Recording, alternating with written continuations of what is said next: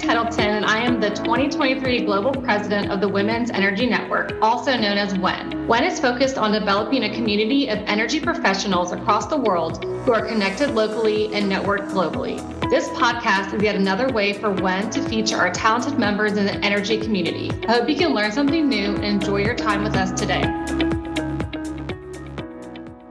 Welcome to the WEN podcast. I am Cara Byrne, and today we are talking about water. You may wonder why water on an energy podcast. Well, water is not only the key to life, it is the key to many of the processes that make energy work. Whether water is used in utilities, for cooling purposes, to help fractionation work, or as a means for getting LNG from one place to another, water is everywhere in energy. However, energy is just one of the many stakeholders that utilize water. As water becomes a more limited resource in the world, the energy industry must collaborate with many others to ensure equitable distribution, sustainable operations, and ultimately safeguard this important natural resource. Sometimes the goals we have are not exactly in line with the goals of others who wish to use the water, so the energy industry must be open to listening for understanding and solutioning for win-win scenarios. That's why I'm excited that we'll be exploring this topic over a series of WEN podcast episodes instead of trying to cover the entire landscape or waterscape, I do like my puns, on this topic in one giant wave. Enter in Sarah Richards, another amazing person who Beth introduced us to. Beth has known Sarah forever, before either of them even knew what they were going to be when they grew up. Sarah brings over 16 years of experience in Texas natural resource management to New Braunfels Utilities, the municipal water, wastewater, and electric utility for the city of New Braunfels. Sarah has dedicated her career to addressing the dynamic challenges facing people and the environment in Texas. Sarah currently oversees innovative water and energy resource programs, including electric transportation, distributed energy resources, solar energy, integrated water resource management, water and energy conservation, and demand management. So pretty much a perfect fit to kick off the first episode of our water series. Let's welcome Sarah to the WEN podcast. Well, thank you, and thanks for having me. I'm so happy to be here today. I'm super excited on this. Thank you for joining. Sarah, we'd like to start each episode understanding our guest's origin story. So what got you interested in what you do and what's kept you there? Oh, this is such a great question. It's funny. I guess water is a little bit of a second career, but it makes such sense to me now because just even a part of my childhood, my experiences in and around water are my very favorite. From my grandmother and grandfather's house on the coast in Wales, my grandfather was a ship captain, to even though I grew up in Houston, one of our go-to summer vacations was to New Braunfels to get on the Guadalupe River and visit Schlitterbahn. Lo and behold, here I am at New Braunfels Utilities. But career-wise, I didn't dive right in. I kind of stumbled into water work. I came at it from a social scientist and educator background and got this great opportunity to build out education programs that would help youth and adults understand and value water. And from there, I think I fell in love with helping people understand and appreciate their natural resources, just like I did. I became the executive director of a Texas-based nonprofit, the Colorado River Alliance, went on to be the water program officer at the Cynthia and George Mitchell Foundation, where I got to produce an incredible document, Advancing One Water in Texas, which has proven to be an influential guide that's supporting a transition to a more sustainable management of Texas's precious waters. And it was through my great friend Beth, who you know very well, that I got connected with WEN, and I'm so excited to be here. Energy is new for me. I'm now in a role working not just on water, but on energy. And I have to say, I'm super pleased to meet the WEN group and to have joined the organization. There's nothing like this on the water side. So you energy gals, you've got it going on, and I'm happy to be a part of the group now. We're happy to charge up the lead. Yeah, I like it. Everyone's getting a water org. So punny. I love it. Well, I think one of the things that you said was really interesting, that you educated people on water and what the importance of water is and what's there. So can you give us the Cliff Notes version? Why is water important and what are the challenges facing it today? Oh, well, don't let me go on about this too long, but I think, you all know that water is absolutely central to our lives. We need it just not just for drinking water, for bathing, but every single thing we do, every item of clothing, everything we own all requires water. Our life existence depends on an abundance of water for us to go about our daily lives. And that may seem simple and straightforward. And perhaps back in the day when our globe had way fewer people on it than we do now, that it was simple. But the fact of the matter is, we are growing rapidly as a population and have been, yet the amount of water on our planet is a constant amount. We will never have more water than we have today. It's the same amount of water that the dinosaurs had, and it's all just being recycled. We used to joke with the kids that, you're drinking dinosaur pee, because all of this water is just continually being recycled. So when you've got one thing that stays constant, the water, the amount of water, and the number of people continuing to expand, you realize at some point down the road, you've got a problem. Houston, you've got a problem. The Texan, I have to throw in some Houston there. And this is really one of the big challenges that we face with water right now, that the way we live our lives, particularly, in Western cultures, isn't necessarily sustainable. And to top that off, the government structures and the laws that govern what we do, how we use water, what we're required to do with water are really built to deal with 19th and 20th century problems, not 21st century problems. And that's truly what we're up against today. I think it's interesting because a lot of the connection that you have to sustainability and the challenges that you face are very similar to what we're seeing in energy. The infrastructure is aging. Yep. The need, the daily usage of it is constant and so prevalent that people don't even think about it. Yep. So I like that you already have connected in the first question of the true interview, why water is so important, but not only why is it important, how does it relate to the energy industry? Yeah, and I'll add in, people expect seamless power and energy, just like they expect seamless water for their use. So Sarah, as you mentioned, water is the nexus of several different stakeholders. Can you outline a bit of the stakeholder map for us and the goals of each of those when it comes to water? Yes, happy to. There are so many stakeholders involved in providing us the water that we need for the abundance of expectations we have for it. I don't think we often realize what all we expect out of water. We want to have clean drinking water. We want, when we flush the toilet, that wastewater to just disappear magically. We want to be able to recreate in water, whether people like to go fishing or here in New Braunfels, tube down the Comal River. We expect that for our quality of life. We also expect there to be clean and ample water for an abundant environment, for land that's beautiful, and our yards to be gorgeous and filled with flowers. We expect all of this. And the funny thing is that there are so many different agencies and organizations involved with delivering all those varied needs that truly that's where the challenge is, because they all act in almost complete silos of each other. I work at a water and electric utility. We are responsible for providing drinking water and managing wastewater for our customers. Meanwhile, the city of New Braunfels, they have a number of departments that have an effect on and are responsible for water. They take care of water quality in the local creeks and lakes that support endangered species. These also happen to be the places that community members want to go and recreate in and enjoy. And this community is heavy on the tourism front when it comes to our abundant water resources. So not only is it important for locals to recreate in these waters, it's a key part of the local economy here. The city is also responsible for making sure that stormwater running down the street after a rainstorm, or the floods that we get when we're not in the middle of a drought, and ensuring that floodwaters are moved off the streets quickly and easily. There's also other agencies that manage that surface water, the lakes and the rivers that we pull water from. Those are different from the agencies that manage the groundwater that we pull water from, and that our daily activities that we do on the land have an effect on the quality of water underneath us in those aquifers.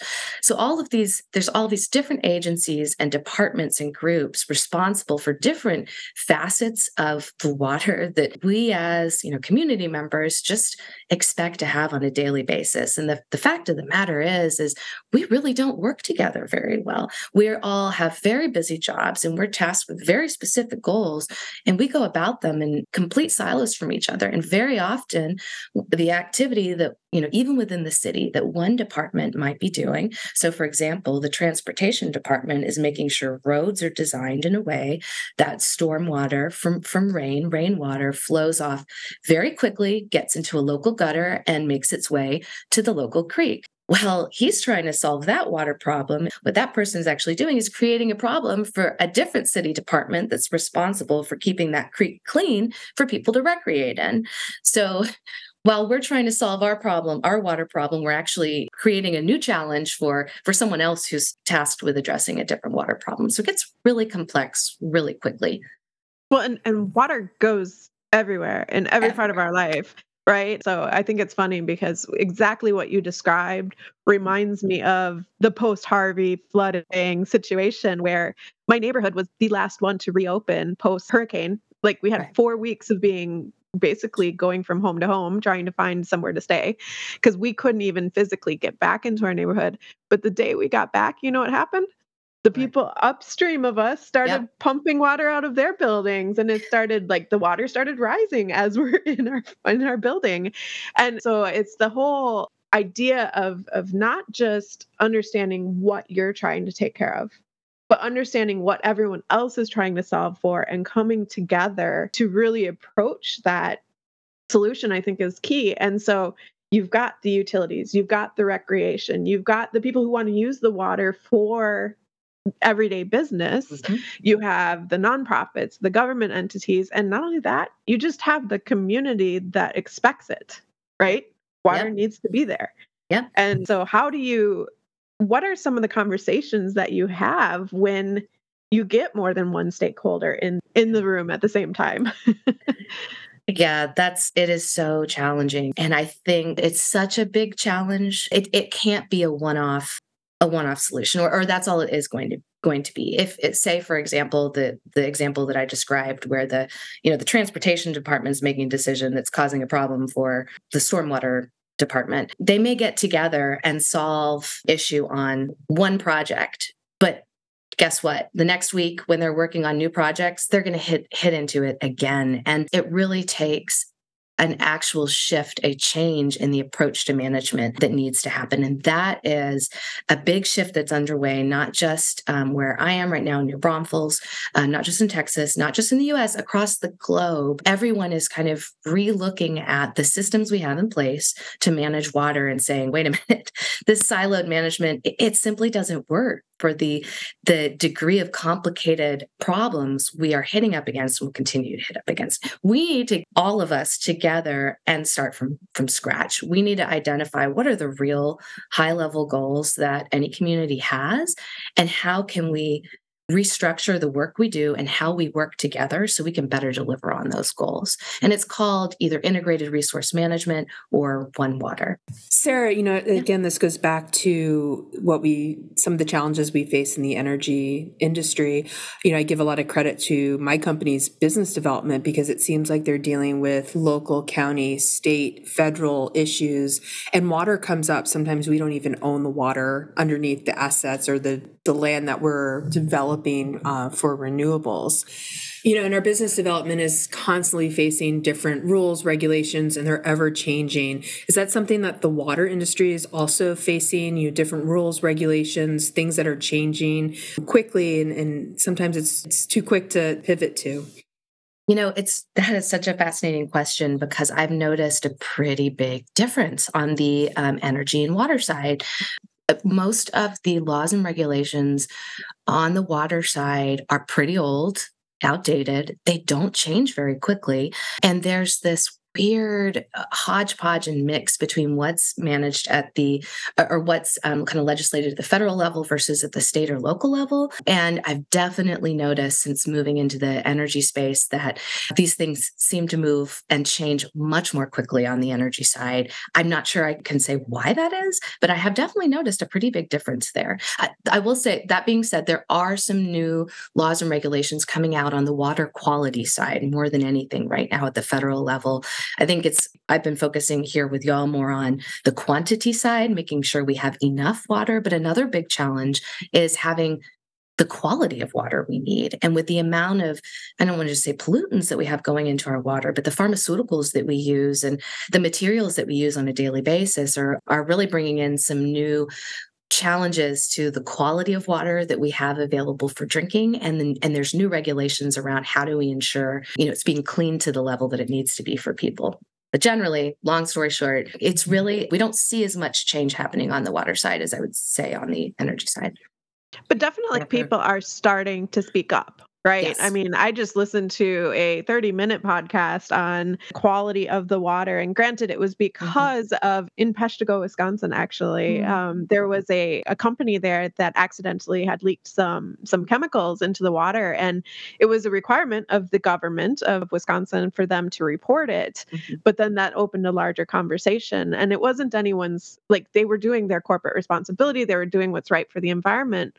But I think what it is people's awareness and education. As it increases, the questions will continue to rise. And maybe it's a little bit of waters are always there. Petroleum, oil, and gas is something that's a little bit more scary to people, right? Yeah. So that's maybe why we change constantly. But I like the education part of it, opening people's minds, right? Definitely. I do have a question, though. I know the work that you're doing at New Braunfels Utilities is quite unique. And I'd really like to dive into the solutioning that you are doing there, the collaboration. Can you talk a little bit at first about what is the projects that you are working on and how it's working towards the ultimate goal of what you're trying to achieve? Sure. Yes. It's been such an incredible experience. Our work began, I believe, back in 2019, and it was when the water utility, NBU, that I work at now, I did not work for them at the time, realized that this community is growing rapidly. It's one of the fastest growing counties in the nation, has been over the last several years and will be over the next few. It's in between Austin and San Antonio that are both, thriving communities. Basically, with rapidly growing population, the utility needed to purchase additional water supplies to meet the demand and build a lot of infrastructure to, clean, treat, and deliver that water to the customers. And that's coming with a hefty price tag. As we're using up local water resources more, the price of the water starts to increase. And that ultimately is just the same as on the electric side, affects the rates that customers pay of an electric utility. So they were seeing, the projected price of providing all this water just increasing beyond a level that, the community had an appetite for, and realized we've got to find a better solution. There have got to be other ways to deliver the water that's needed to our community in a more cost-effective way. How do we not just have water conservation and efficiency amped up, but we got to get creative here. How can we reuse waters that are already here where appropriate? And how can we work more closely with others in the region to address this issue? So they reached out to me at the time I was at the Cynthia and George Mitchell Foundation, because they'd learned about the One Water approach and this goal of coming up with a more comprehensive plan. Because while they were struggling with the costs that the community would bear for finding and producing this additional water, they knew the city was struggling with similar challenges, like land prices skyrocketing, with access to local water resources being really limited as the community grew, and knew that maybe if we came together, we could find some solutions that would help benefit the city as well as the utility and others as well. So what we did is bring together three key partners: the utility, the city and its many departments, as well as the River Authority, that is a government agency in Texas that manages an entire river basin and is responsible for selling wholesale water. And they're also responsible for protecting the health of that river all the way down to the Gulf of Mexico. They were a key stakeholder as well. The three agencies came together to develop a high-level vision for water in the region. We pulled together a group of more than than 20 subject matter experts from the 3 agencies to really understand what was each agency working towards, how were we potentially undermining each other's efforts, and internally even within our own departments, and how could we approach the water needs of the community from a more comprehensive vision to help each other deliver on those goals, find cost savings where we could, come up with some really innovative and cool projects. So we together developed a roadmap. It's incredible. It's this nice hefty document that has a whole bunch of action areas in it with all these strategies and dozens of projects that we know we can work together to bring forward that is going to ensure that the water that we have in the community will be there for generations to come, but only if we work together. And just to kind of outline for our listeners, what is the community of New Braunfels? Yeah. What are the goals for the community, and what are like its main attractions in the area, and why is water so important to New Braunfels specifically? That is such a great question. I mean, it really, New Braunfels is water. It is, I think I mentioned this earlier on.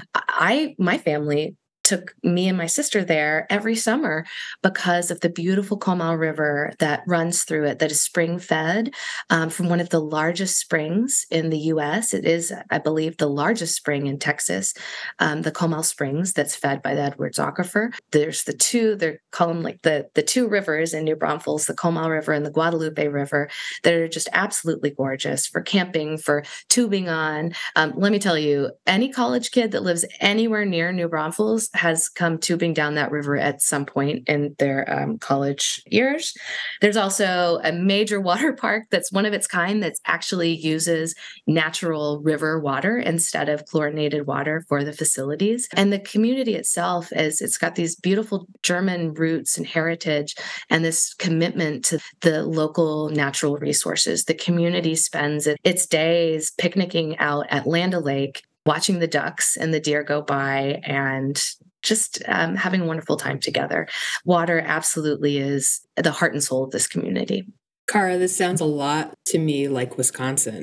No, it really is. It is. Wisconsin, the Midwest, Minnesota especially too, right? With all of their lakes. The outdoors is life in New Braunfels. So I can't really explain it much more than that, except for imagine a bunch of local wineries too, right? Yes. Like that's the other important part, is it's not just water for recreation, it's water for drinking recreations as well. So Absolutely. Water and wine, they go together very well in New Braunfels. exactly. Especially in the hot summer that we have been having. I can only imagine. What were some of the outcomes? I know that you said you came out with this huge binder, but if you could pull 1 or 2 major aha moments out for our listeners to understand that bringing this collaboration together is such a success and will continue to be. What were those aha moments for you? There have been a few, and at different levels altogether. I think one of the biggest aha moments that was kind of a challenge for us to solve was, awesome, yes, there's so much we can do together. But boy, it's not going to be easy. We can't just put this plan on the shelf, go back to our day jobs, and hope that it magically happens on its own. We need to put some foundation in place to make sure that we are committed to doing this. And we really realized that we were going to need a coordinator that, primary purpose was going to be to move this forward as a 3-party effort. And we would need a binding agreement between the agencies. We all needed to put skin in the game, put money on the table that could be used in a kind of a pooled fund to support some of these projects, because many of these projects, don't necessarily achieve the goals of any one agency. They're overarching in nature, or they're more innovative than what we're currently tasked with doing. So we needed to have a set funding source and a person that was going to help hold us accountable, help convening the meetings and everything moving forward. Another aha moment we had was that we were all really at the end of the day, we were hitting up against the same challenge. When there was a problem that needed to be solved and a project that needed to happen to solve that problem, whether it's a new street being constructed or a new park being put in somewhere or a new water treatment plant. You may have to, option A is the lowest cost option. Option B actually has some more of the more comprehensive and bigger solutions in it, but it costs more. And so even when those options were presenting themselves, we're just so used to going with the lowest cost option. And that what we really needed to do together was to develop a triple bottom line analysis, an analysis that we could use to evaluate projects and pick the winner of projects based on not just the economics, but also the environmental impacts and the social impacts of those projects. Because we know at the end of the day, it isn't just about the cheapest project. The community expects more than that. They want to make sure that it has a positive environmental impact and that it helps support the local community, whether that's through things like job development or, providing extra green space. But if we could work together to develop an evaluation tool that we would use instead of just a traditional cost-benefit analysis, and if we could develop that together and then all use it and move it forward through our leadership, that could really help us at least have a different conversation and understand where the trade-offs were being made. And that's something that we're actually working on right now, is developing this scoring matrix, and are pretty excited about it. I like that. What was it? The triple bottom line. Triple bottom line. I love that. And I think that ties in so well to the upcoming episodes in this series. And so I want to thank you, Sarah, for your time today. And I really look forward to how this ties into not only what you've done locally with New Braunfels, but what is coming up with our next conversation, which will be more on the Colorado River itself, which is multiple stakeholders taking what you've done and multiplying it by hundreds of years, hundreds of stakeholders, and seeing how it works on a much larger basis. And then in the last episode, tying it back to the energy industry a little bit deeper than what we were able to do today. So thank you so much for your time. And we look forward to seeing you in episode 3. Thanks, Sarah. Thanks, y'all. Thank you for joining our first episode in our series, Why Water? In episode 2, we further explore the stakeholders involved and some of the historic relationships to manage the demand for water in the Colorado River Compact. Thank you for listening. If you enjoyed this episode, make sure to subscribe, rate, and review, and follow WEN on social media. I hope to see you next time.